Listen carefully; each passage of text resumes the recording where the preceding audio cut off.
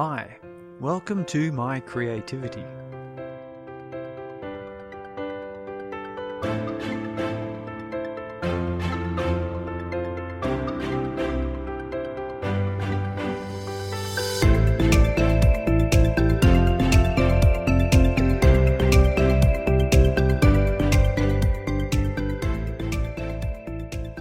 This is a podcast about being creative and producing output. I'm your host, Surrey. I'll reveal how I work, my projects and my process, my creativity. From the planning and goal setting to how I stay accountable for my output, to the way ideas pop into my head, and to the frameworks I use to stimulate my creativity and formalize it. Now each week I go over a number of goals that I have for the next week. And at the end of the episode, I then produce some new goals. And this is all going towards monthly goals and quarterly goals and annual goals, which I often go over. Now this month has just ended or just started, depending on how you want to look at it. So that's October out of the way, November's coming up. How about I review these things? My October goals was to publish book 3. I did not publish book 3. That's a shame. I finished book 3. It's sitting there, but it's not published. I was going to do my manifesto and my strategy. I have done my manifesto. A couple episodes ago, you would have heard it. And I've got a bit of a strategy there. I've written out a blog SEO structure, and also I'm starting to come up with some strategy for engaging in Twitter. Exit Plan 3. Oh my goodness me, I haven't finished that because I left off a vital character. I've got someone filling in that last few lines for the last couple episodes, and I'm hoping to hear back from them any moment now. I'm just refreshing my webpage to see if they have gotten back to me. It doesn't look like it. Oh no. No, they've not gotten back to me. I suspect I'm going to have to get someone else to fill that line, because I can't finish season 3 without this extra few lines done. Okay, not a problem. It will be done. I was going to run 5 kilometers and 10 kilometers, so 15 kilometers in total over the weekend. And I was doing that, except now my legs hurt too much. So I've got some November goals. I'm going to publish book 3. So I didn't get to publishing it. It's all sitting there. I've got it ready to go, but I haven't got there. I'm going to enact my strategy. So I'm talking about my manifesto and strategy. So I've got my outline of blog posts. I've got some Twitter engagement stuff. So I'm going to update my social media. So you can expect my Twitter profile image and so forth to sort of update. And likewise my Facebook. I'm going to write blogs, and I'm going to start engaging on Twitter. November, maybe going into December, future goals, I'm going to start doing some Instagram photography. So, what were my last week's goals? To run 5 kilometers and 10 kilometers. I ran 5 kilometers yesterday, and it felt like my legs were going to fall off. I am afraid that my 21 kilometer run that I did a few weeks back has unduly stressed my legs. I've released book 1. That's revised and updated. It's currently on Amazon Kindle promotion. I think you can get it for like 99 cents for this week, and then it goes up.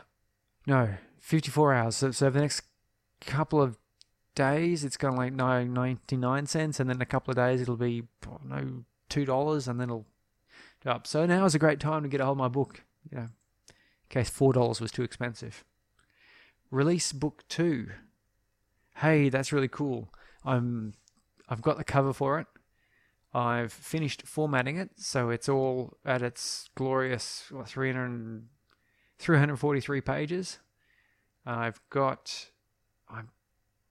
about a third of the way through my final revision, where I'm just making sure I get my commas in the right spot, making sure I'm not repeating the same word too many times, too close together, and tidying up a few bits and pieces here and there like that. Exit Plan 11, as said, not recorded. I'm missing some lines. So this week, actually, I've been working on how to write your novel guidebook. Let's see, a resource for people that I hear ask this question a lot. How do I write a novel? So I'm writing how to do that. Why not? So last week I spoke about this rule of threes, the way you can use this model to analyze and help you with your work. And here's the next bit. How do you start a story? How do you start? Where do you start? Often asked, and sometimes the answer is, well, usually the answer is as close to the beginning of the story as possible. And sort of something associated with that then is people say, start with action. So let's talk a bit about that. I mean, they're very nice things to say, but they don't give you the sort of information you need to be able to take action. How about this then? How about we consider a story, and let's say a short story or a novel. Let's talk about, or it could be a screenplay or a play or an audio drama. Let's define your story basically as being the answer to a question. And we call this the dramatic question. It's the question that you, as a reader, when you're reading or listening or whatever it is for this story, it's a question you need answered. So, in a really good one would be Twilight. When Twilight was hitting the rounds and was big news, there's all these questions. Are you team Edward or team Dog Boy, whatever the other fellow is? You can tell I'm not a big Twilight fan, but there you go. But there's that question. Who will get the girl? Who will the girl get, if you like? And then there are some related questions because there's multiple books. But that's the basic story. Romeo and Juliet, will they ever be together? The answer is, yeah, kind of, but, in a tomb. Or any number of survival movies or stories where it'd be, will they survive? Or who will survive? And so on. So there's that question. That's basically what the story is, isn't it? And when you're looking at a movie or you're reading a book and you're thinking to yourself, Jesus Christ, this is going nowhere. I've got no clue. Well, I think the creator of that story has failed to prompt within your mind that dramatic question. And you're sitting there going, this has no plot. And there you go, you found your plot. So, dramatic question. And the dramatic question is provoked by what's called an inciting incident. And this is, obviously I'm breaking this down to sort of the most bare bones of this, but that's what we have. The story is a dramatic question that needs an answer and will be answered presumably by the completion of the story. But that question is being raised by an inciting incident. Something happens at the start of your story which should make your reader ask that question. And that's your inciting incident. So where do you start your book or your story? You start it as close to the inciting incident as you can manage. Now, it would be nice to have it start at the inciting incident, but usually you need a bit of background, a bit of build-up, a bit of context in which to have this incident and thus have this question. You need to establish why, or who's the main character, or who are the main characters, and you have to establish why you care about this incident and the question. Those sorts of things need to be built up. So that's where you start. You start as close to the inciting incident as you can. The inciting incident is that part of the story that prompts the reader to ask a question, and that question is the question that's going to be answered by the end of the book. Nice, right? And if we have a look at movies, because movies are a great way of analysing stories, because you've got an hour and a half in which to introduce some setting and characters, to have this inciting incident, to have this question asked, have the characters go through a period of adventure and growth, and then have a finale which wraps the whole thing up. And that all happens usually in about an hour and a half. So movies are very compact ways of viewing this sort of plot structure. And if you think of like the really good movies, and I'm going to go straight into James Bond, because James Bond literally starts with action. People say start with action as close to the inciting incident as possible. James Bond always starts with an action scene. Usually it only has passing relevance to the rest of the story. But then shortly after that action sequence, we'll get a little behind the scenes view of something happening. A big ship opens up and swallows up a nuclear submarine, or I don't know what's another one of these ones. A freight train full of gold gets stolen and irradiated, or any number of sort of things. That's the inciting incident that makes you want to know, ask this question: how will James Bond solve this mystery or stop the bad guy? An important thing to do, you need room in front of the inciting incident, as I said, to introduce characters, but something that you cannot forget to do is your main character, the person or thing or whatever you want to be. Yeah, because the main character could be a city. But let's talk about people. So the main person, the main character, we need to establish something about this main character which makes us want them to succeed in some way. Or maybe even we want them to fail in some way. So we're talking about flaws and virtues.